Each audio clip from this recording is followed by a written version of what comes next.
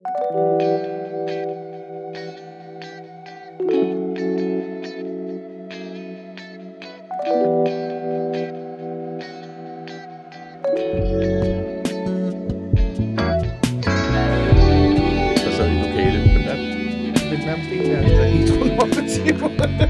vi er bare super cis, ikke? Og det, altså jeg kan huske, at ligesom... der tænker jeg, at jeg var androgyn. Ja, jeg havde sådan en idé om, det synes jeg så også selv var lidt fedt. Ja. Fordi så behøvede jeg ikke gøre så meget ud, altså fordi jeg havde ikke hår på brystet, jeg havde ikke haft det, jeg havde ikke skæg, jeg havde stadig ikke. Så var jeg sådan, det der med de androgyn, det var så lækkert. Så kan jeg huske det der pladecover på Suede, kan I huske det? Ja. Det var sådan, man kunne ikke finde ud af, var det mand, var det pige, var det dreng, var det ene eller det andet. Og Brad Anderson virker også meget... Ja, men der kom de der, og så var jeg bare, det var min prime time, ikke? Altså, så det androgyne der, det slog ind der, så var jeg bare klar. Og det er et frækt ord at smide til en fredagsbar. Ja, altså, når jeg skal lidt androgyn. Hvad betyder det? David Bowie. Jeg tror, det har været endnu bedre end dag. I dag, der havde det gået lige ind i tidsånden. Scooby-Dooby.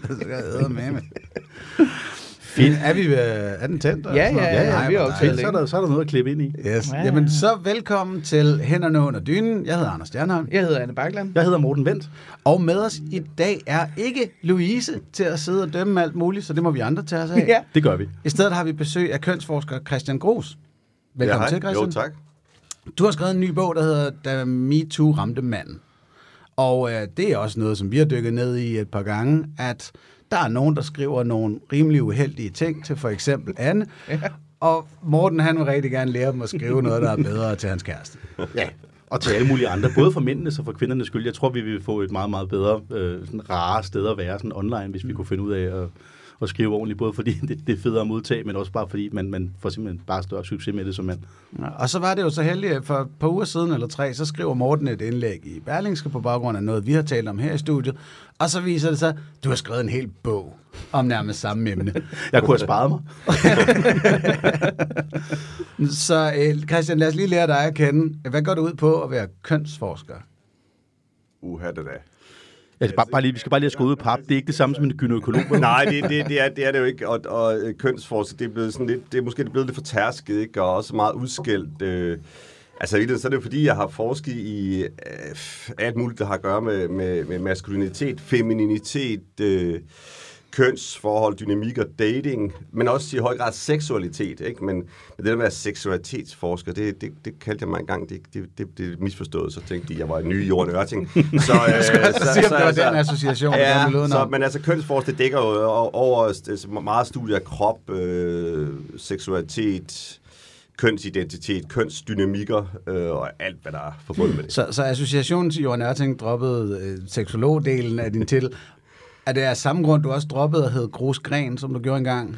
Nej, det er fordi, den fandt jeg så ud af, at der var folk, der lavede nogle sjove associationer til. De tænkte, det var lidt sådan faktisk nogle af mine... Jeg arbejdede på en højskole engang, og der var nogle af mine elever, der mente, det var sådan et pornonavn. Ja, et fantastisk pornonavn. Jeg vil også gerne indrømme, for 12 år siden havde jeg en bit om noget, du havde sagt, hvor jeg også lige tog mig tid til at joke med navnet. Det var fair nok. Det var ikke derfor, jeg droppede det. Det var sådan set, fordi jeg havde giftet mig til det. Fordi jeg var meget kort periode gift med en, der hed Gren til efternavn. Så var det jo super romantisk lige at lave sådan en bindestreg mellem vores navne. Så det er jo sådan set derfor, og så kunne jeg ikke rigtig slippe det, men så slap jeg det så, da jeg fik en søn, tænkte, nu må jeg sgu også komme videre. Alright. Mm-hmm. Og tilbage til hvad du så ved om os. Det er så hovedsageligt sex og kærlighed, den her kønsforskning går ud på. Ja, så er jeg jo antropolog oprindeligt, så det er alt, hvad antropologer ellers render og laver og kigger på magtrelationer og symboler og kulturanalyser og sådan noget. Så jeg sætter det hele tiden ind i en eller anden konkret sammenhæng, hvor jeg end har studeret det her i verden, og det har jeg jo gjort rundt omkring Brasilien, det sydlige Afrika, Danmark blandt andet. Mm. Men det er vel også et meget godt fundament for så kønsforskning, hvad jeg lige vil sige, fordi det er jo også en struktur på den måde. Ja, altså også fordi der er vidt forskellige måder at se på køn og seksualitet på rundt omkring. Og der kan vi jo også ofte lære rigtig meget af, hvad der sker andre steder i verden i Danmark, fordi der er mange ting, vi er virkelig dårlige til, når det gælder dating, kønsrelationer og seksualitet og meget andet. Hvad er vi specielt dårlige til i Danmark? Vi er super dårlige til at fornemme hinandens signaler. For eksempel, jeg læste et studie på et tidspunkt af det, man kalder sådan mismatches eller mismeetings, hvor man har sat folk op på dates rundt omkring i verden, og så bagefter så interviewede man så dem, der var på date, og spurgte dem, hvordan oplevede du det, og oplevede du interesse eller ej, og hvordan var det? Det sted, hvor der var flest misforståelser, det var i Danmark. Okay. Der slog vi simpelthen ud, og det var 20 lande fra mange forskellige steder. Det der med, jamen, en person, der troede, at hun var vildt interesseret, det var hun bare overhovedet ikke. Eller omvendt, hun var virkelig slet ikke, hun var bare totalt på. Men det der med at ligesom give udtryk for det, og have noget kropssprog for det, som er tydeligt, det har man jo bare, det ved vi jo godt, det har de lidt mere i Sydeuropa. Latinamerika, der kan det ret godt fornemme det der. Altså, de tæller lidt mere med hænderne. Der er ikke sådan helt så mange misforståelser, som der, fordi, og det handler blandt andet om, at vi er så sygt dårlige for, bange for at tabe ansigt i Danmark. Vi vender det ind af, hvis vi får en afvisning, og det her, hvor man jo i mange latinolande vender det ud af. Så er det den anden, der er kedelig, eller træls, eller bare ikke interesseret. Nej, vi har sådan, det går ondt på mig, hvis hun ikke vil på date med mig. Vi tager det personligt. Vi tager det mere personligt. Ja. Så må jeg selv lige lufte, det er bare sådan en hurtig lille tanke. Efter corona og lockdowns, er vi så blevet endnu dårligere til det her med kropssprog og læse signaler? Det er måske lidt svært at sige noget forskningsmæssigt om, så kort tid efter, men... Ja, det tror jeg sgu ikke. Jeg tror ret hurtigt, vi er back to scratch. Altså, vi er ligesom kommet over det. Men i den periode var det selvfølgelig rimelig vanskeligt for folk at finde sammen. Det giver sig. Okay, fordi det spiller jo egentlig tanken om det her med, da MeToo ramte manden. At vi også er så dårlige til afvisninger, er jo noget af det, som jeg også har set i mig selv og mange venner, at så vil man næsten hellere, når man er i byen, fornærme en pige tidligt i processen, sådan så man kan afskrive hende og sige, nå, men det var også fordi, hun forstod ikke min humor og sådan noget der, så der var alligevel ikke noget at gøre, det er en dum kælling. Har du mødt dem, Anne? Ikke? Okay. Det er jo sådan noget, vi gør i alle mulige situationer. Du ser også folk, der kommer ud fra et eksamenslokale og siger, det der fag, det interesserer mig ikke alligevel. Så, altså, fordi de ikke er sikre på, hvad de får karakterer, ikke? Altså. Yes. Ja. Så MeToo har ramt manden. Du har kigget ned i det. Hvad er sådan det store problem ved det her, i dine øjne? Det store problem, jeg ved ikke, problem. Altså MeToo har i hvert fald betydet, at altså, mænd og dels af forskellige lejre, nok endnu mere end før, bliver mere splittet på, hvordan man tænker, hvad man tænker om samtykke, hvad man tænker om magt og grænser. Og det har gjort, det har jo talt med mænd i forskellige aldre, forskellige steder rundt i Danmark. Og de kan alle sammen på en eller anden måde forholde sig til de der sager, der har været fremme. Og så er det så bare, at man deler sig i meget forskellige lejre, blandt andet om man er ung og gammel og sådan noget, ikke? Og i forhold til, om man synes, at det er rimeligt, det har fået de konsekvenser, det har fået, for eksempel for nogle mænd i toppen af samfundet. Men også, hvad kan vi lære af det? Der er nogen, der mener, at vi kan lære en hel masse, og også har ændret adfærd og tankegang. Og så er der nogen, der siger, at det er kraftigt for dårligt, og de er også bare krænkelsesparate, de der damer. Og sådan noget. Så det deler sig i meget forskellige holdninger. Og er det virkelig sådan, at vi rører ud i de der to yderpoler? Ja, altså jeg tror, hvis man så sætter nogle af de her mænd sammen, det har prøvet ganske få tilfælde, så kan de egentlig godt lidt finde hinanden. Og der, hvor for eksempel nogle af de unge og de ældre kan finde hinanden, det er det der spørgsmål om, jamen okay, hvis det så er, at vi skal gøre noget ved de her krænkelser og undgå det, jamen hvad er reglerne så? Og der er nogen, der vil sige, jamen selvfølgelig er der nogle enten nye spilleregler eller spilleregler, vi nu er ved at lære at kende.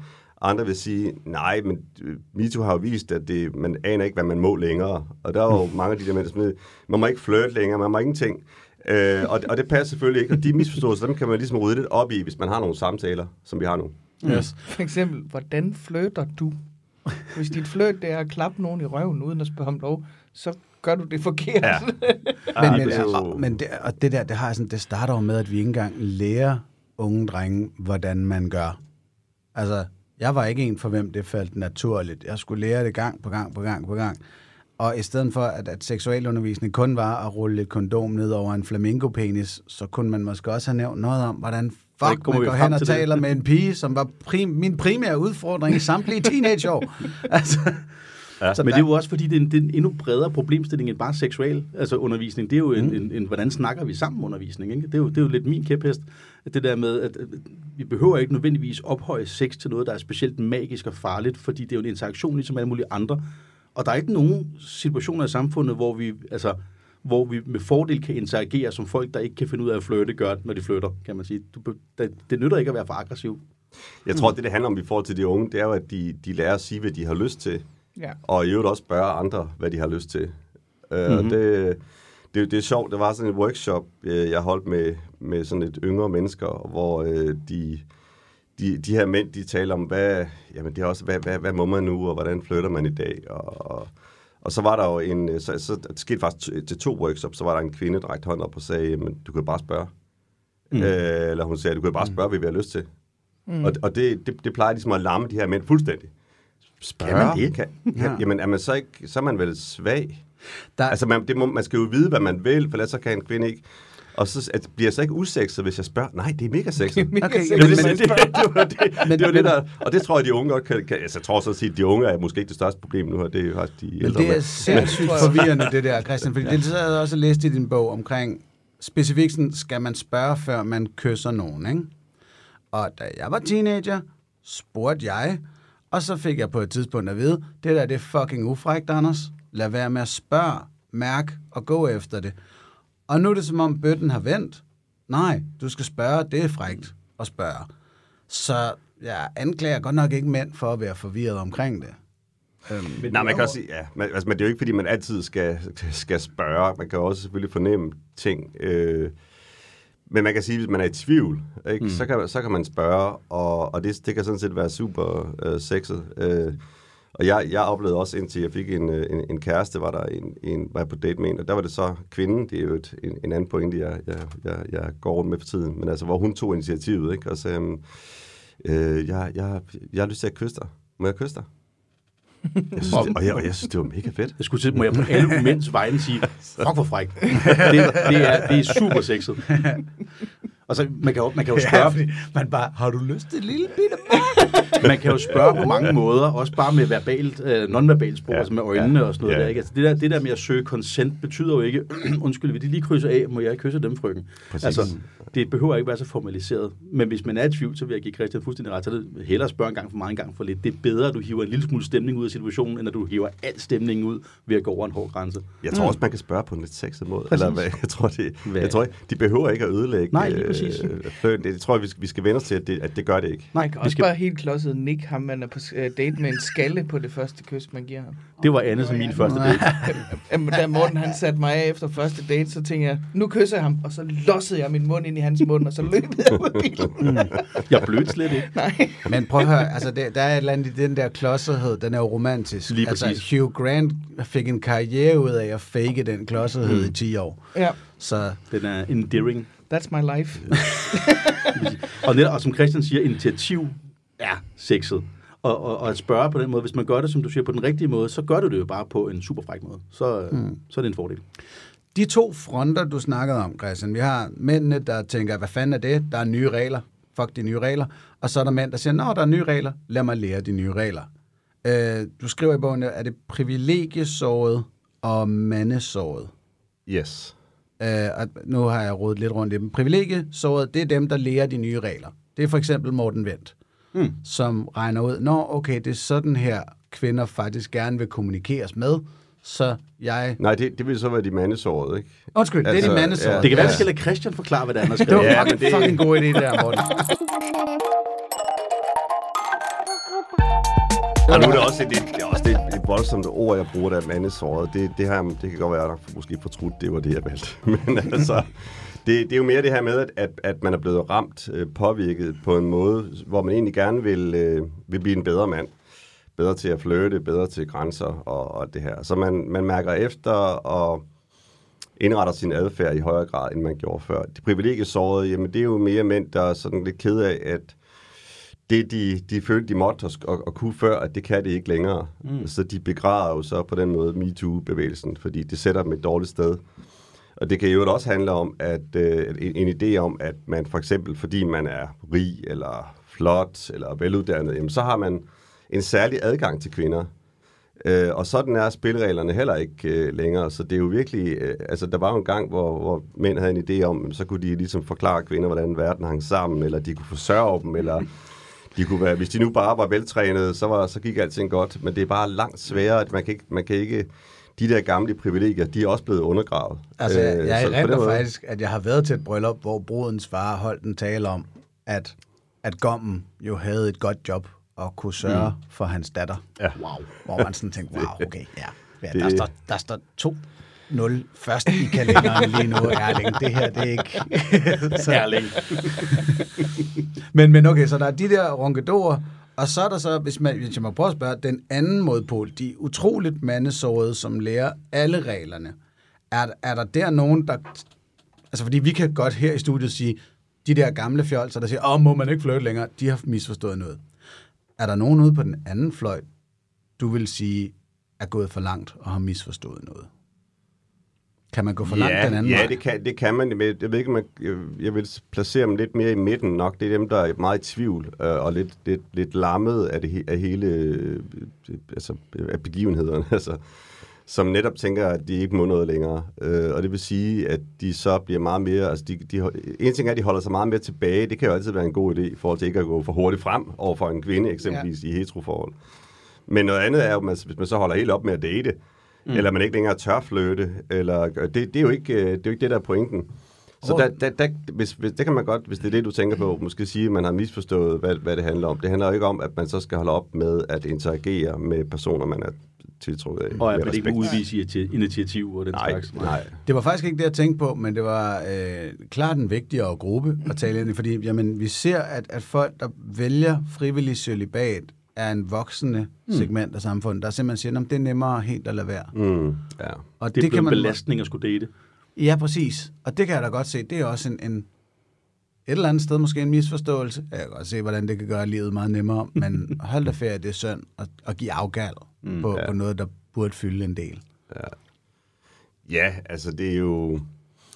Altså, men det er jo også måske mange, der tænker, at kærlighed er hårdt og svært, eller kan være det, og det samme kan det jo også at have nogle uforpligtende elskere, eller hvad det nu skal være, ikke? Altså hele tiden at håndtere andre, så der er måske nogen, der er sådan hellere vil være for sig selv, ikke? Og vi er jo i sådan et hyper-individualistisk samfund, så på mange måder er det også, kan det føles nemmere, men det er selvfølgelig synd, det er ærgerligt, fordi det også er menneskeligt at begære og elske have intimitet med andre. Mm-hmm. Okay, så man kan nærmest ikke gå for langt ud af den mandesårede side, hvor man lærer de nye regler. Nej, jeg vil også sige, så er der en anden gruppe, som de her, det er jo lidt en stereotyp, ikke? Men sådan storby unge mænd, der virkelig har fat i den lange ende og har fornemmet alle reglerne. De vokser op med MeToo og samtykkesnak og antiseksisme og sådan noget, så de er sådan relativt gode til det, er min fornemmelse, ikke? Og det har jeg også prøvet at se, hvordan er det så, de gør det, så at sige. Hvordan lærer de det? Hvordan tænker de det? Og der er blandt andet, det kan være, at jeg overfortolker, ikke? Men altså, det ser ud til, at nogle af de unge mænd også er meget intime med hinanden. Altså også, du ved ikke engang, om de overhovedet vil kalde sig heteroer, fordi i dag er mange jo panseksuelle på en eller anden måde. Men i hvert fald, hvor de ikke er bange for den der intime kontakt, nærhed og ligger og kramme med en anden mand, så på en eller anden måde lære en taktilitet i det, altså i de der berøringer, som man kan sige, at når man så opøver det, også med sit eget køn, hvor det måske er, han har sagt, mindre farligt i en anden forstand, jamen så er man også klar til at gå ud og fortsætte den måde, eller den taktilitet over for det andet køn, hvis man er hetero. Det er bare sådan en fornemmelse, jeg har, at de er lidt mere sådan, lidt bedre til at tune ind i virkeligheden. Og det der med berøringer er ikke noget farligt, fordi sådan set, de øver sig i det hele tiden med hinanden, også internt blandt mænd. Er det noget, vi ser i andre kulturer et eller andet sted på planeten?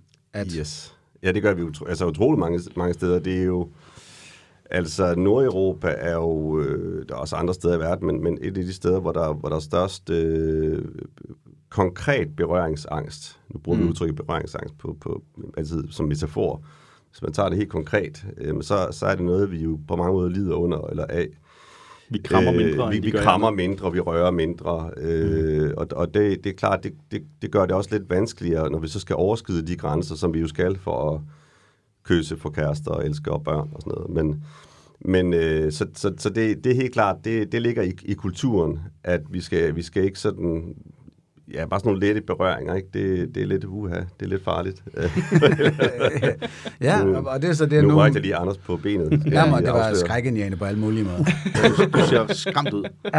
Nej, men det er meget skægt, fordi jeg sad faktisk med min svigerinde, jeg ved ikke, om jeg nævnte det her før, og kom ud i et ekstremt lovforslag, hvor vi foreslog, at den seksuelle lavalder måtte godt blive 13, eller forstået på den her måde, at 13-15-årige måtte selvfølgelig gerne udøve deres seksualitet, men kun med deres eget køn. Og så var vi begge sådan, de vil blive markant bedre elskere af det. Altså, det er ikke alle, der vil bryde sig om det, men de vil blive dygtigere. Nej, det er interessant. Altså, jeg ved, at der er traditioner, i hvert fald mange steder i Afrika, eller det sydlige Afrika, hvor det lige præcis var sådan, at mænd eller drenge måtte gerne ligesom have lidt med drengene og pigerne med pigerne. Og de øvede hinanden i, hvordan de blev gode, hvordan man sådan ligesom bliver gode elskere også. Nogle gange instrueret af sådan ældre mænd, altså ikke at de har sex med de ældre mænd, men de ældre mænd fortæller dem, hvordan man gør, og så går de ud og øver sig lidt i bushen. Jeg kan mærke, at den katolske kirke bare står, det er det, vi har forstået hele tiden. Altså, jeg vil bare gerne kigge. Men det er faktisk, der er skrevet nogle ret spændende studier af, hvordan det er foregået. Så har man så prøvet i nyere tid at slippe af med det, fordi det, når europæerne kom og så det, og missionærerne, så fik de lukket så meget ud, som de nu kunne. Der var den igen. Så ja, apropos. Det er min kæphest, den kommer med i hvert afsnit. Det er dejligt. En tradition, der ligger, har været i mange kulturer, hvor det lige præcis, som du siger, meget interessant forslag. Altså internt med kønnene kunne foregå nogle øvelser i de her ting ret tidligt. Så kan man sige, at de der strømninger, som vi ser i de her år, hvor blandt specielt den yngre generation af kønsidentitet er meget op til diskussion, og det er noget, man bruger mere energi på at definere over for sig selv og for hinanden og snakke om generelt. Den kan måske være med til at gøre os mere forstående over for hinanden. Ja, fordi jeg tror, en del af det er også at øve sig i empati, eller det her med at jeg forstår grænser og samtykke sådan på tværs, eller hinsides køn, kan man også sige. Ja. Men vi er jo bare så tunet ind på, så socialiseret i kønnet, at det er jo godt nok svært at slippe helt af med. Men selvfølgelig er det nogle gode øvelser også, eller en god måde at forstå det på, hvis man lige sætter køn i parentes, og så egentlig bare tænker, at det er to mennesker, der interagerer her og prøver at føle sig frem. Ja. Jeg tænker også hvis man bruger meget tid på at nørde sin egen seksualitet, sin egen identitet og sådan noget der, så kommer man vel frem til, altså jo bedre man lærer at kende sig selv, vil være min tese, jo mere får man vel også lyst til at ligesom lære, hvordan fungerer de andre så. Ja, og også hvis man som mand prøver at arbejde med at se sine egne feminine sider, eller hos en kvinde. Men så selvfølgelig mangler vi mange flere kategorier, for man kan jo ikke bare dele op i det kvindelige og mandlige, men altså til en start kan man jo gøre det, og det som jeg også har fundet ud af med de mænd, som bakker op om MeToo-bevægelsen og forstår de her budskaber, jamen, så handler det også om, at de har prøvet at sætte sig i kvinders sted. Og det er ikke så nemt, som man skulle tro. Og det er det jo blandt andet ikke, fordi det er jo en helt køn er også en grundlæggende eksistentiel ting, ikke, som man er vokset op med. Og det med det der med at mænd så forstod, okay, det er faktisk ubehageligt, fordi sådan og sådan. Der er mange, der ikke har kunne forstå det, men jeg tror godt, at man kan... Hvad er det, der gør det så svært at forstå for mænd, hvad der er svært for kvinder? Jamen noget, der handler om magtaspektet, og altså en ting er jo, at mange MeToo-sager har handlet om ulighed i magt, altså hvor hvis vi tager køn ud af det, så er det i høj grad handler om magt, ulighed.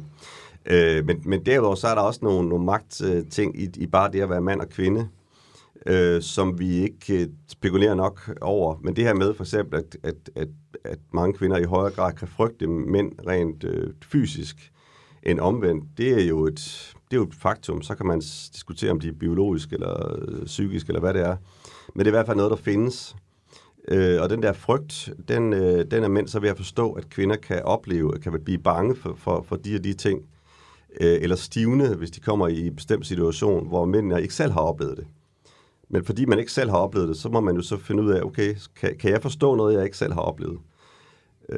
Altså, jeg var så, jeg vil ikke sige heldig, det er et meget forkert udtryk at bruge, men jeg boede i en kultur, hvor jeg selv blev udsat for diverse sådan grænseoverskridelser fra kvinder, fordi det nogle gange var sådan, det fungerede det sted. Jeg har aldrig rigtig oplevet det i Danmark, Men det vil sige, det så nævne hvor? Jamen det var i Brasilien. Det var Manaus. Og altså man er faktisk kendt for det her den her hvad skal man kalde det, intimitetskultur, hvad så vi nu kalder det. Og hvis der er et rejsebureau, kvinderne er meget frem i skoene, det vil jeg gerne sige, ikke? Og det vil sige, at der oplevede jeg på egen krop det, som jeg har hørt kvinder sige, de har oplevet på rejser forskellige steder, eller når de har været i byen. Jeg har slet ikke prøvet det på samme måde, men når jeg så nogle gange skulle prøve at forstå de her ting, så har jeg lige sådan tjekket tilbage til Manaus, der i 98-99, og tænkte, okay, for fanden, det var godt nok. Og der jeg kan også huske, at jeg oplevede det der med stivne, oplevede frygten, og en følelse af kontrol, og alt muligt, som viser, at det ikke kun handler om køn, men det er noget, man faktisk godt kan lære at forstå. Jeg siger ikke, at alle mænd så skal en tur til Manaus for at forstå det, men jeg tror, man er virkelig nødt til at bruge sin forestillingsevne for at kunne sætte sig i kvinders sted. Og jeg tror, det giver god mening der, fordi jeg kan godt huske selv at have stivnet, når jeg lige pludselig mødte en frembrusende hund i byen, så er jeg sådan helt, jamen. Det er jeg ikke vant til. Jeg tvivler næsten på hendes motiver, hvis det giver mening. Jeg sådan står dine veninder et eller andet sted klar til at grine, når jeg falder for det her stunt, eller hvad fanden er det går ud på? Jeg tror også, man kender det fra de mest brodne mænd. Nu har du nogle næsten karikaturer med i din bog, ude fra, provinsen, men hvis de lige pludselig er nede på den røde lokale, hvad den hedder, har en eller anden kvinde, der siger, hvad så, bassemand, du ligner en med en stor diller, så vil de fryse fuldstændig, til trods for, at de har ravet på mange røve selv. Så simpelthen fordi det er et uvandt scenarie, vi ikke rigtig forstår. Altså, jeg har jo stået på kvindesiden af det der med at skulle prøve at forklare mænd, hvorfor det er ubehageligt, når der er nogen, der rager på hende i byen, for eksempel. Jeg har rigtig mange gange fået kommentaren, jeg ville bare ønske, at nogen, der gad at rage på mig. Og prøve sådan ligesom, jo, men for dig er det måske 1 ud af 100 gange, du går i byen. For mig er det en risiko hver eneste gang, jeg går i byen, at der er nogen, der invaderer min krop, uden at jeg har bedt dem om det. Og det er ligesom om, hvis man stiller det så skarpt op, så synes jeg i hvert fald, at de fleste mænd forstår, at det kan jeg måske godt se, vil være mildt ubehageligt, har jeg hørt nogen kalde det. Men det er faktisk super ubehageligt, at hver gang jeg forlader mit hjem, kan jeg ikke være sikker på, at der ikke er nogen, der invaderer min krop på en måde, jeg ikke har bedt om. Yes. Og det føler jeg er en højere risiko, jeg har, fordi jeg er kvinde, end jeg... Men jeg ved jo ikke, hvor tit mænd bliver, men jeg synes i hvert fald ikke, jeg hører så meget om, at mænd bliver udsat på samme måde, som kvinder gør. Det er også det, at kvinder beskriver oftere, at de er utrygge, når de går i byen, end mænd gør. Altså, der er kæmpe forskel på hvor tryg man er. Altså, jeg bryder mig jo for eksempel heller ikke om at gå alene hjem fra byen. Stadigvæk. Altså sådan, jeg går ikke genvej gennem mørke parker og sådan noget, fordi jeg er overbevist om, at der ligger nogen på lur et eller andet sted.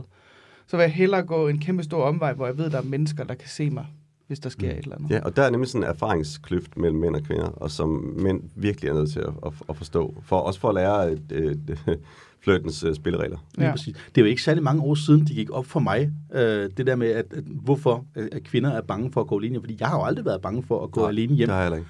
Men det er også, jeg er en relativt stor mand.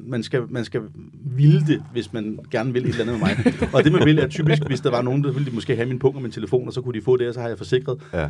Jeg er jo ikke nødt til at frygte for mit liv. Og helt basalt set, i de der situationer, hvor man bliver taget på røven, så kan jeg godt forstå, hvis man bliver super utryg, fordi hvis der var en kvinde, der kom og tog mig på røven, det værste, der kunne ske, var det, når man akavet situation, hvor jeg var nødt til at sige, at det helst ikke. Det værste for en kvinde, der kunne ske, det var, at han er så meget større, at han kunne hive dig med uden baggård og gøre, hvad han havde lyst til. Er frygten selvfølgelig worst case, ikke? Og jeg tror, det er den mangel på erfaring, som der er mange mænd, der måske har. Ja. Så Christian, hvad er løsningerne på det her? At blive ramt? Nu er vi blevet ramt af MeToo-bølgen, også mænd. Hvordan fikser vi det? Skal man bare give efter for de nye spilleregler? Hvordan skal man psykologisk indstille sig på, at du har nogle privilegier, du ikke har spottet før, og du skal til at fatte dem? Jamen, nu er vi ude i, hvad jeg så mener. Ikke? Og det er jo også, nu er det jo også en debatbog, og ikke primært en forskningsbog, så det kan jeg jo godt sige, men... Ja, men fordi nu er du en af dem, der har kigget mest på det, så det du mener... Men det er jo ikke overraskende, at det selvfølgelig mener, at man må altså, vi skal blive med at prøve at finde ud af, hvad de her spilleregler går ud på. Så det kræver en masse samtaler. Jeg skal jo ikke på nogen måde bestemme, hvad det er, der skal ske. Men jeg tror, vi er nødt til at prøve at sætte flere ord på.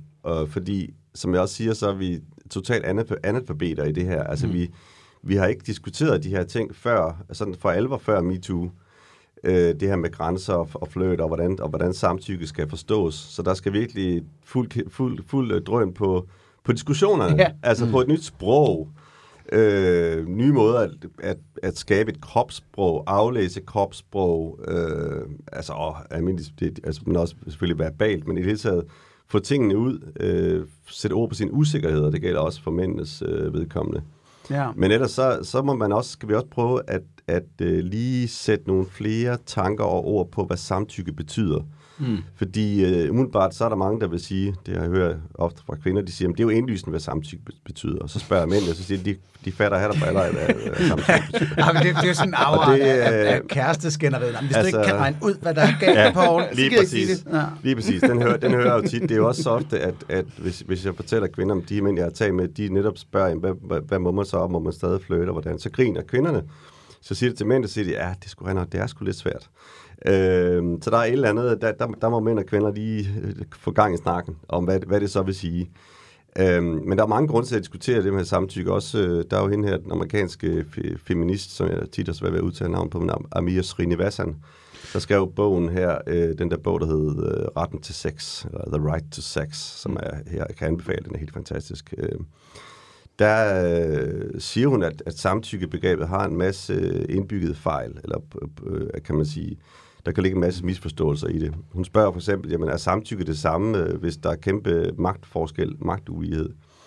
Altså hvis det er direktøren, eller Elon Musk, der flirter med en fattig sort kvinde i en ghetto, betyder samtykke så det samme, som hvis man har samme magtrelation, hvis der er en lidt mere ligelig magtrelation. Altså hun siger med andre ord, magt er slet ikke noget, vi snakker om i forhold til samtykke. Og det er for det første et kæmpe problem. Så samtykke er ikke altid bare samtykke. Man kan føle sig tvunget til noget, altså hvor det ligesom, at man føler sig tvunget til at sige ja. Yeah. Vi siger, om det er jo så nemt. Nu handler det ikke om, at man skal sige nej, nu handler det om, at man skal sige ja. Fair nok. Men altså, så prøv at være den her person, der er underordnet, der er afhængig af dig, og så være den, der skal tørre sige nej. Sådan nemt er det ikke. Vi er nødt til at finde ud af at udvikle, hvad samtykkebegrebet går ud på, og også, at det er konstante fornemmelser, som vi taler om tidligere, det der med, at det lige mærke efter at gå langsomt frem, er der en respons, er der resonans i det her, hvad betyder det egentlig, og blive ved med at forsikre sig, at den anden er på. Det er klart, at på et eller andet tidspunkt, når man ligger og har sex, og man der er fuld knald på, så kan man jo ikke ligge konstant og overveje, om den anden er med. Altså, jeg ved, om de stadigvæk synes, det her er... Det er sådan, så enkelt er det jo ikke. Altså, der må man også have noget tillid. Ja. Men altså, jeg tror, der skal flere ord på, flere... Det skal også ind i kroppen jo. Altså, som en sådan habitus, man egentlig ikke behøver at tænke vildt meget over, fordi man bare fornemmer det. Men det er noget, som særligt mænd skal øve sig helt vildt meget i. Jamen, og så skulle jeg til at sige, altså fordi så sådan 4 storby-kingsters, der er midt i livet, som også, vi kan hurtigt blive enige om rigtig mange af de her ting. Men du har en fyr med i din bog, Brian på 21, fra en eller anden flække på Sydfyn. Fyn, ja. Og han forklarer, hvordan at alle pigerne flytter væk fra hans hjemby, og dem, der er tilbage, de er pisse ligeglade med Brian. Så han sidder og ser videoer med Andrew Tate på nettet, og tænker, hvor er det fedt, Andrew, han boller bare og siger til kællingerne, de skal holde kæft. Jeg tror vitterligt, det er det, han siger i din bog. Noget i den dur. Ja, så bare lige, hvis nogen sidder derude, og er nogle MC-kællinger, det er Brian, jeg citerede. Du er ikke Andrew Tate-fan. Og jeg er ikke synderlig Andrew Tate-fan. Hvordan taler vi til Brian og hans venner om det her? Og ligesom lade dem vide, jamen hey, så svært er de nye spilleregler ikke. Du behøver ikke at gå kontra på det her. Nej, det er fandme et svært spørgsmål. Fordi der er jo nogle mænd derude, og også... Jeg kan også godt se, at det er lidt unfair, fordi hvis jeg kom ud til Sydfyn og sagde, nu skal I lytte til ham her, kønsforskeren fra RUK. Så er der lukket. Nej, det ved jeg ikke. Men altså, jeg tror, vi er i hvert fald nødt til at prøve at ikke bare, kan man sige, rynke på næsen af de der unge... jeg tror ikke, der er vildt mange af dem, men der er sådan unge mænd, der har de der tendenser. Men prøv at finde ud af, hvorfor. Og det er jo noget andet, som også står i den der The Right to Sex, altså at der eksisterer et seksuelt erotisk kropshierarki i forhold til det der med tiltrækning. Altså, at nogle kroppe er mere tiltrækkende gennemsnitligt end andre. Vi vil jo gerne tale om, at skønhed, det er subjektivt, og det er fuldstændig lige meget. Det er det jo så ikke. Der er åbenbart flere, der kan lide, Brad Pitt end Brian på Fyn blandt kvinder. Sådan er det jo. Det kan man bare ikke løbe fra. Altså.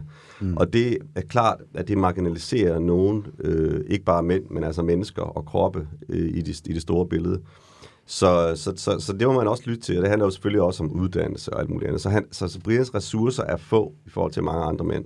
Det er vi nødt til at prøve at sætte os ind i. Løsningen på det er jo sindssygt svær, som også Amir beskriver i The Right to Sex. Men i hvert fald at er der håb, han har sagt, det er jo selvfølgelig også for Brian, men det handler jo så om at opbygge nogle andre kompetencer og menneskelige værdier end det, som Brad Pitt står for. Altså, så det er ikke rigdom, og det er heller ikke visdom. Nu ved jeg ikke, hvor meget visdom. Det er noget af det, Morten prøvede at sige til Berlingske. Jamen, det var det, jeg kunne fornemme. Det var i hvert fald det, jeg gerne ville slå et slag for at sige. Altså, skønhed, og den fysiske skønhed er jo helt vanvittigt godt åbningskort, når du spiller det her spil om at få en partner. Og rigdom. Og rigdom. Der er nogle ret obvious s'er. Ja. Men det, der er med det, er, at de er jo ikke hele din hånd. Og de er jo heller ikke nødvendigvis det vigtigste, man kan sige. Det er jo, hvis du sidder og synes, det er super svært, så kan jeg godt forstå, at man er rigtig ked af, at man mangler den der åbner, som er en super lækker bar overkrop. Ikke? Hvis man ikke har den, hvad gør man så? Ja. Men det er bare, der er rigtig mange andre.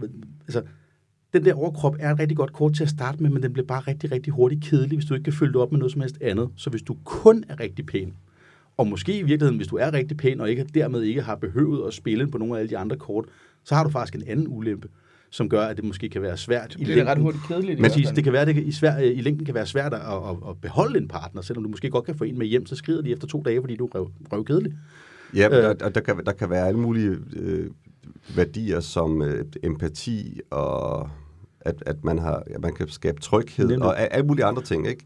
Og mange af de ting er nogen, man kan arbejde på, nogen man kan opbygge, nogen man kan tillære.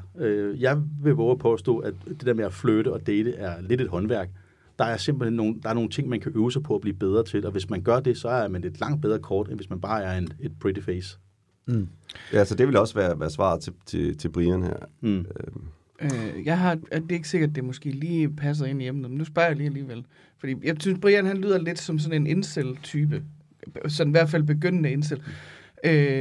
Og jeg kunne bare godt tænke mig, altså findes der kvindelige incels? Er det en ting, eller er det ikke sådan noget, fordi kvinder altid kan få sex på en eller anden måde?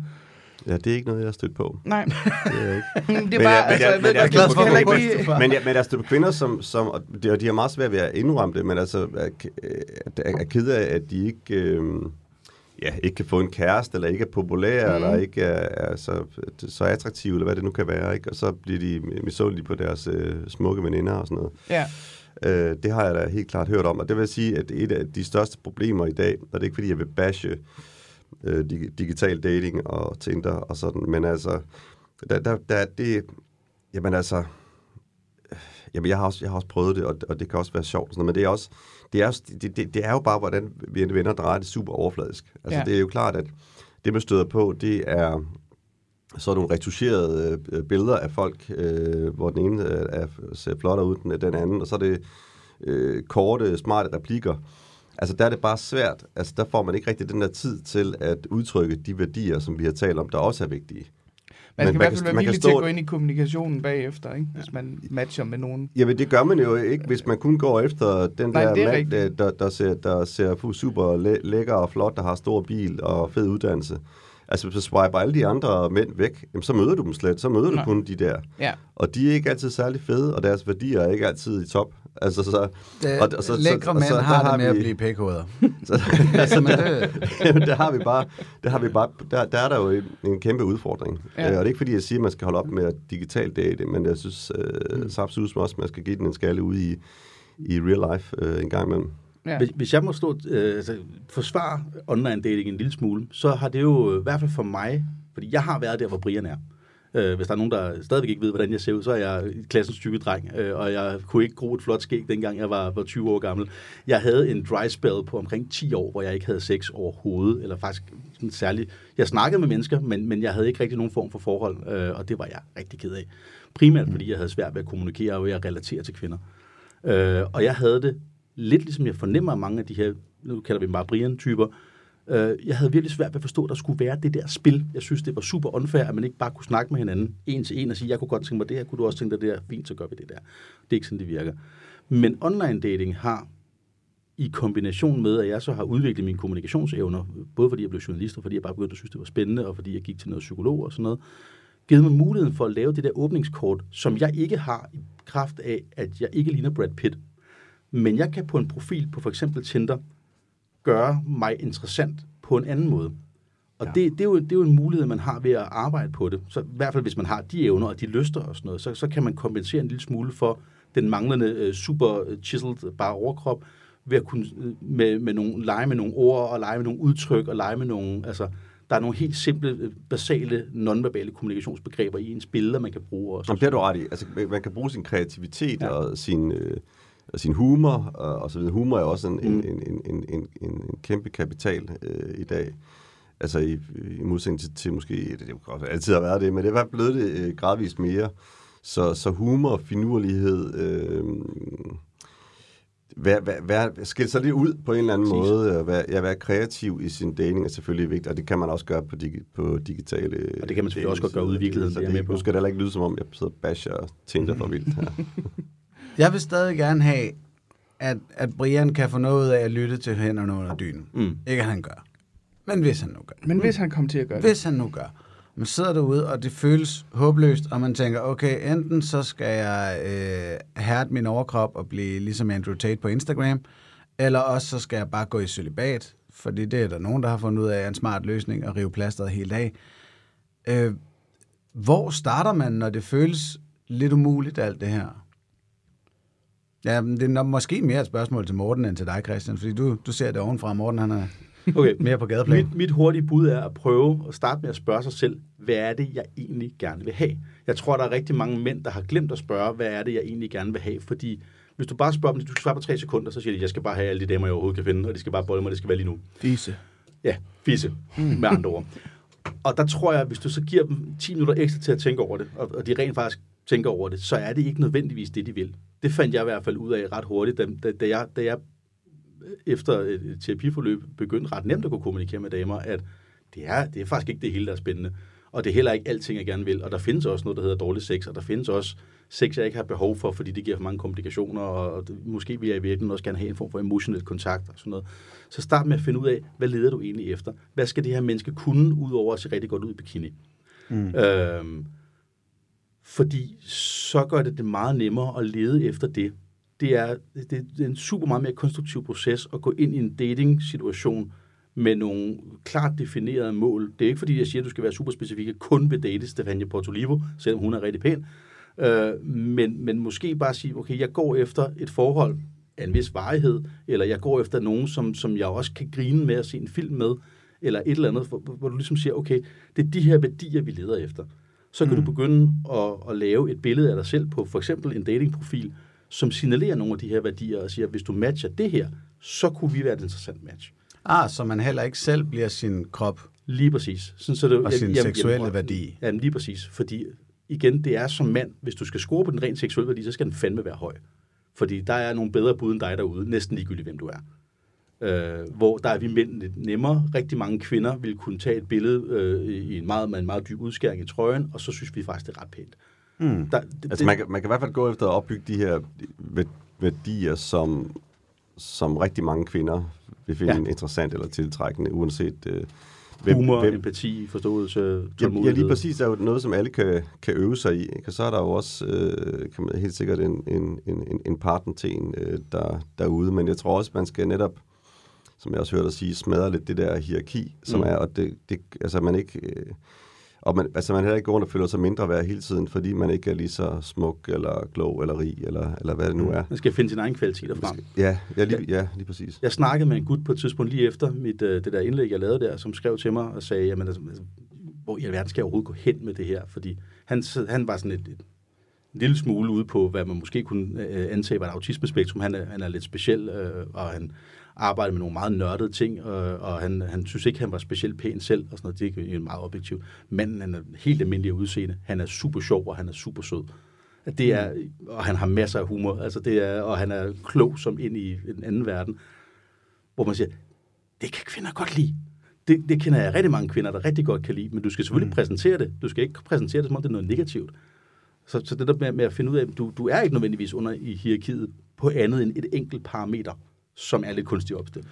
Nej, så skal vi prøve at lade være at måle os med hinanden. Jeg kom til at tænke på det, du sagde om det her med også, hvordan, de der mandlige værdier, hvordan man kan være. Man ikke hele tiden måler sig med andre mænd, og heller ikke i forhold til de kvinder, man så synes er interessant, at det skal være sådan og sådan. Altså men det er utroligt svært at sætte ord på, men det her med at se hver enkelt menneske som et... som et jamen simpelthen, jamen det er jo det. Man kan jo altid gå efter noget eller nogen, der er bedre. Ja. Altså det kan man blive ved med uendeligt. Men når du siger nogen der er bedre, så sidder jeg og tænker, at det er vanvittigt paradoksalt, at når det kommer til dating, så måler vi på nogle parametre, som reelt set ikke er så vigtige længere, rent historisk set. Jeg kan godt forstå for 2000 år siden, at man gik efter den største, pæneste og stærkeste med det bedste fysiske arvemateriale. Bedste gener som land. Men i den her verden, vi lever i, der er ham autisten med den tårnhøje IQ jo et markant bedre kort, men vi er bare stadig så overfladiske, at vi kigger på udseendet først, også vores eget, og tænker, nå, det er det her, jeg bidrager med. Nej, du bidrager med en IQ på 170, og et godt job, og en skidegod humor, og alt muligt andet. Det handler også om, at vi lever i sådan en konkurrencekultur. Altså, og det her med at konkurrere her, når hele tiden må måle sig op imod andre. Hvem kan opnå hvad, eller hvem i forhold til andre. Og det er klart, så det er skruen uden ende. Altså, du kan altid finde en, der er klogere, sjovere, bedre i sengen, hvad det nu skal være. Det er lidt men det, jeg taler ind i de her konkurrencesamfund, men jeg prøver bare at sige, at der er andre parametre for det, hvis man endelig man vil være kompetitiv omkring det. Ja. Og vi kommer jo ikke udenom i sidste ende, er vi lidt kompetitiv, når det kommer til valg af sexpartnere. Ja, den formoder at man ikke, også i antropologien godt kan se, at det er klart, er bare den der. Det er klart, at der er forskel på, hvordan man tænker den. Altså, hvis man tænker, at men nu har jeg så mødt den kvinde, men jeg kan sikkert finde en, der er lækre, eller sjovere, eller rigere, eller det gælder også mænd. Altså, hvis man aldrig stiller sig tilfreds med noget eller nogen, hvis man ikke træffer noget valg, det er sådan en helt anden snak, så går vi over i at tale Søren Kierkegaard og sådan noget. Men altså, man må sgu også træffe nogle valg, det er også det handler om. Og det er det, som jeg også nogle gange har peget på min kritik af datinglivet, at vi ender ud i den her sådan en mulighedernes lammelseseffekt. Altså, og jo mere man tænker, man skal opnå, eller føler, man bør have eller få, jamen, jo sværere er det at træffe noget som helst valg med nogen som helst. Og så er det klart, så kan man ikke dedikere sig til nogen, hverken seksuelt eller kærlighedsmæssigt, eller på nogle punkter, hvis man konstant er under det der virvar og skal lede efter noget, der er sjovere. Ja, det er jo lidt af den lammelse, jeg er ramt af.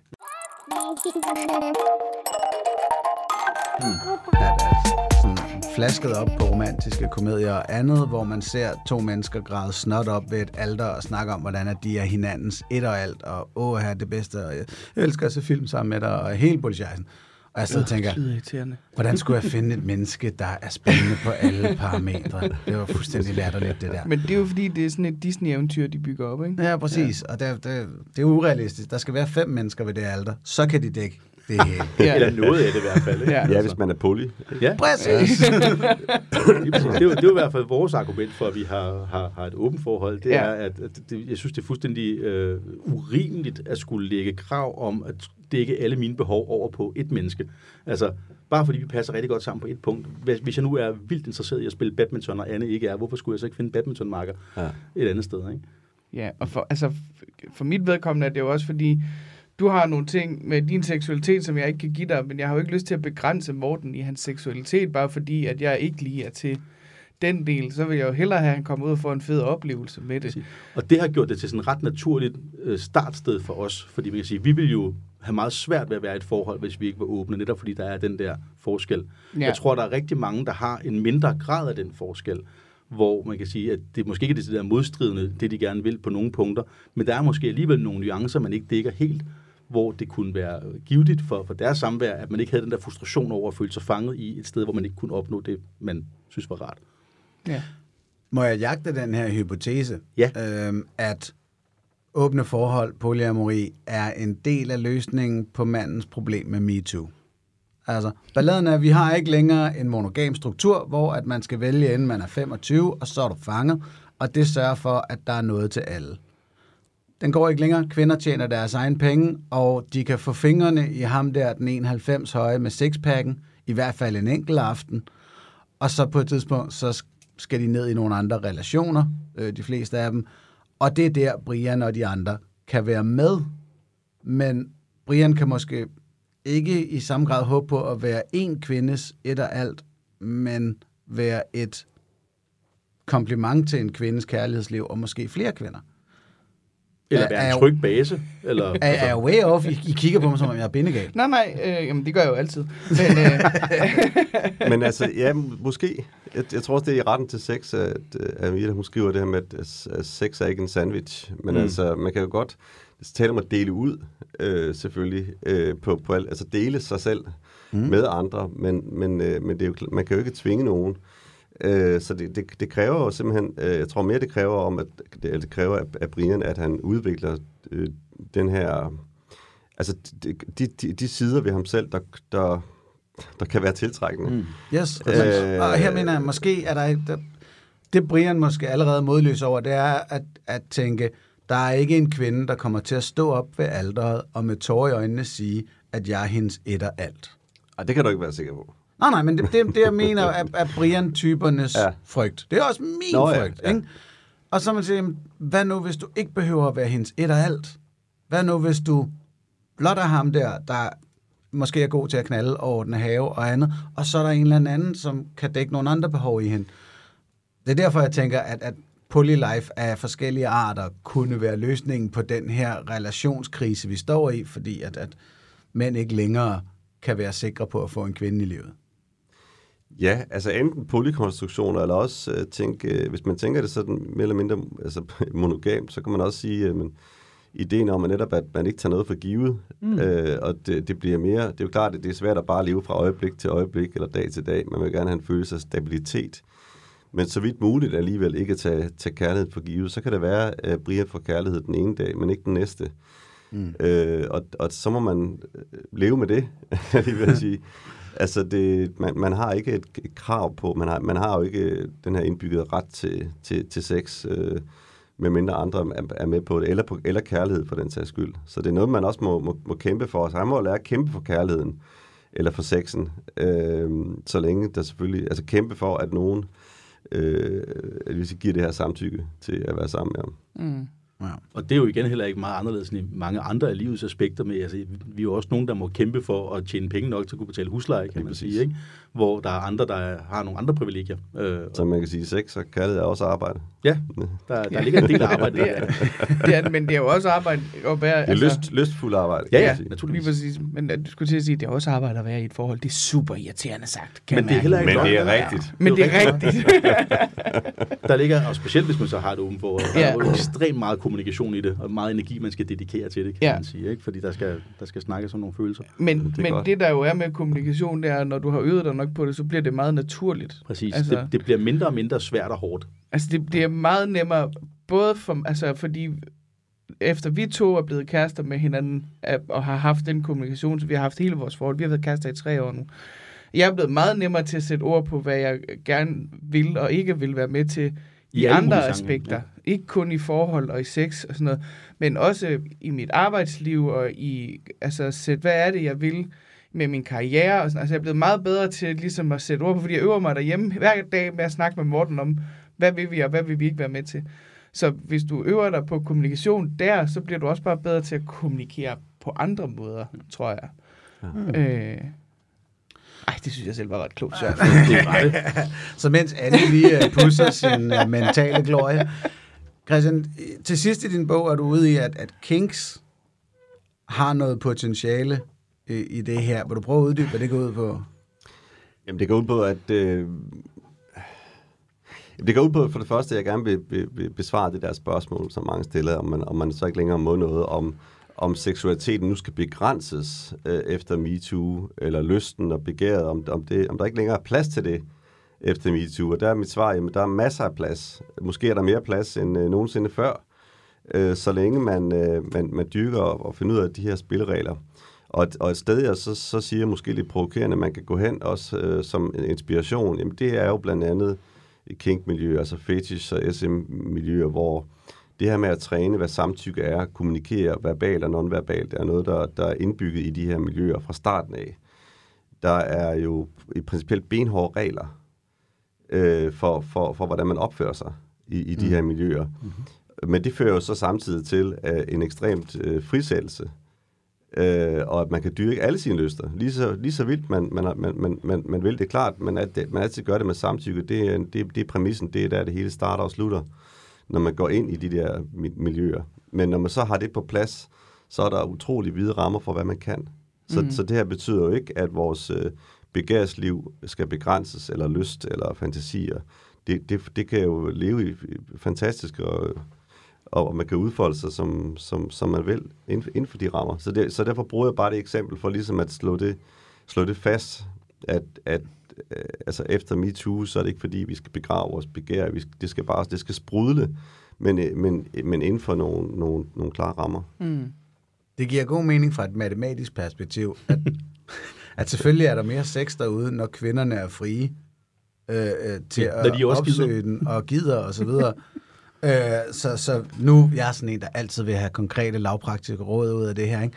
Så det vi faktisk siger er, at Brian han skal slukke for den der Andrew Tate-video, og så skal han tage ned i smil og få lidt inspiration og lærdom ud i at kommunikere. Ja, lige præcis. Ja, det kan være, det er en svingerklub måske, der hvor han bor. Ja, det er også det er jo, så kan man gå ned og lige og se, hvordan andre gør. Man kan også sidde og kigge på, hvordan er det, ligesom det fungerer. Der er jo et ret stort udvalg af skal man sige, seksuelle subkulturmiljøer i Danmark. Det behøver ikke at være en BDSM-klub, som du siger. Det kunne også bare være svingermiljøet, men der er jo altså der er jo rigtig mange muligheder, hvis man lige afsøger bare en lille smule af sin egen, hvad skal man sige, kreativitet i sin seksualitet, så er der mange steder, man kan gå hen og se, om man kan gøre det på nogle andre måder. Og må ikke, der er en swingerklub på Sydfyn et sted? Det er jeg ret sikker på, der er. Og altså, jeg vil sige nu, i BDSM-miljøet i hvert fald er der i sådan en nok mere uskreven regel, der hedder, hvis du hellere spørger en gang for meget end en gang for lidt. Og sådan vil jeg sådan set også mene, det er med alt muligt andet. Det behøver ikke kun at handle om sex, men også hvis du er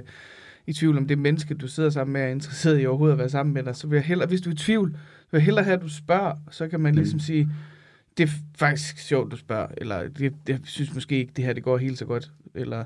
Og hvis man synes, det er grænseoverskridende at skulle gå ned i en svingerklub og spørge om det der, selvom at de faktisk, når man går ind i en svingerklub, så er det et utroligt åbent miljø, hvor folk er rigtig søde og rare, gode til at tage imod, også enlige mænd, der kommer første gang, hvis man ellers opfører sig pænt. Hvis man er bange for det, så findes der altså også online communities af forskellige art, hvor man kan ligesom begynde sin søgen. Og specielt hvis man så begynder sin søgen med at sige, hey, jeg vil gerne vide mere om miljøet og om jer mennesker og sådan noget, inden man begynder at lede efter en decideret partner, så kan man få lov til at stille nogle af de her spørgsmål og få en fornemmelse af, hvordan er det, vi snakker om de her ting. Ja. Jeg kalder de her miljøer for paralleluniverser i bogen, og det er jo også for et eller andet sted at sige, at der er simpelthen forskellige, kan man sige, regler på en arbejdsplads og andre steder, og så er det så yderpolerne, det er så de her miljøer på den ene side af arbejdspladsen, på den anden, fordi der kan man simpelthen ikke, der er mange af de ting, man skal passe meget mere på med. Og så er der nogen, der siger, så bliver det kedeligere at være på arbejde. Jamen, så må du sgu kede lidt på arbejde, så gå ud, og så må du gå i svingerklub 4:00, når du er fri. Altså, ja, lige præcis. Din arbejdsplads er ikke en svingerklub. Altså, sådan er det bare. Men mindre din arbejdsplads er en svingerklub. Så er selvfølgelig for enkelte. Ja. Men og så kan det godt være, hvis man så synes, det er kedeligt at gå på arbejde, så må man arbejde på sit arbejde. Altså, hvis det er det.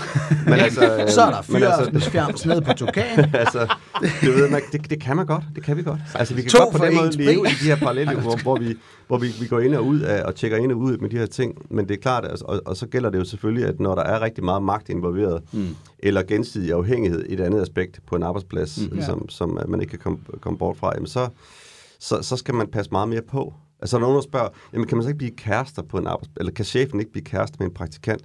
Kan du principielt godt, men skal man passe på. Altså, og særligt, hvis du er chefen, så er det dig, der har ansvaret. For så skal du være mere sikker, end du nogensinde har været på noget som helst. Ja. På at det her, det er fuldstændig okay. Og der ikke er nogen misforståelser. Jeg vil i øvrigt fraråde det generelt. Men hvis man gør det, fordi selvfølgelig er det klart, jeg har også fået henvendelser efter bogen med nogen, der siger, men jeg er blevet kærester med min chef, er det nu også forkert? Nej, det er det ikke, hvis du har det godt i det. Men det er klart, der ligger et ansvar. Altså, jo mere magt man har, jo mere ansvar har man også for at sikre samtykke. Så det er også en vigtig konklusion. Det er jo noget, det er sådan den omvendte hovedpine fra Brians tilfælde til Cristiano Ronaldo, eller en anden rig person, der møder en partner, at der skal man finde ud af, jamen, hvor meget er du her for det her menneskeskyld, og hvor meget er du for alt det andet. Ja. At jeg er rig og fætteret og alt det der. Der er jo virkelig, altså det er et kæmpe problem for nogle fodboldspillere, at de ikke rigtig aner, om de har en goaldigger eller en kæreste i hånden. Nej, det er jo fra deres perspektiv. Fra kvindens perspektiv, der er det jo mere det her med, at det simpelthen kan være vanskeligere at... Altså det her med samtykke er et mere kompliceret spørgsmål, når man står over for en meget magtfuld person. Mm-hmm. Og også at nogen kan føle, at de ikke sige ja, men gå med på et eller andet, den person gør, fordi personen har så meget magt. Og så er der jo nogen, der siger, men så må man skulle lære at sige nej. Jamen, så enkelt er det. Man skal ind i psykologien af det der. Det kan være nok svært at forstå. Men altså, hvis man er overfor... Det er faktisk ikke særlig nemt at sige nej. Nej, men der er jo nogen, der vil sige, at hvis de er overfor en meget magtfuld person, der også har... Altså, der er principielt... Der kan være idéer om, at Ronaldo, hvem det er, kan ødelægge ens liv i morgen, hvis de har lyst.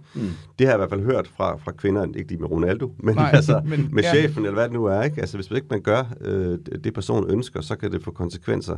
Og det kan godt være, at vi synes, det er irrationelt, og man burde sige nej. Men vi må også konstatere, at der er en virkelighed. Ja, og der er nogen, der oplever det her. Og det betyder bare, at ansvaret ligger hos den stærke part. Ja. Og jo stærkere den stærke part er, jo mere ansvar har man også for at sikre samtykke, og også for at respektere grænser, og ikke forsøge at gøre noget, som kan sætte den anden i forlegenhed, eller skabe ubehag. Ja. Og et eller andet sted ret god konklusion også på hele den her debat, vi har haft, fordi i sidste ende, så er det jo bare det der, altså det er vel det, der er hele essensen i MeToo-debatten, er magtforholdet, tænker jeg, ikke? Jo.